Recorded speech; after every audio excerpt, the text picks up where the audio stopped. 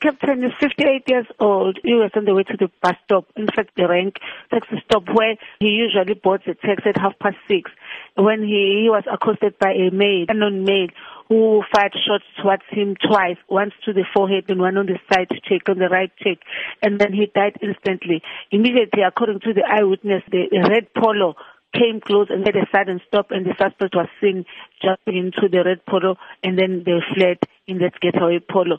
We are going to work tirelessly to find and to verify what the motive was. The case of murder is investigated by Phoenix detectives, and we hope we are going to get an information that will lead to the arrest. We also add to the community in the Phoenix who have any knowledge, who can give the police any information that will assist in apprehending the suspects, to come forward and contact the Phoenix detectives or to call 0800 10 111. Now, is the motive for the shooting known at this stage? The motive is not known at this stage because all the belongings were found in the deceased's possession, like a firearm, cell phone, and also his wallet.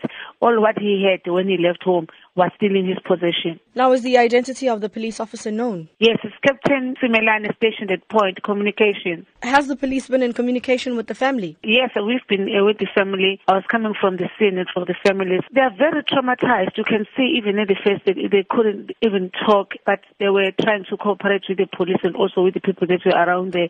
But we'll just request that they've given a space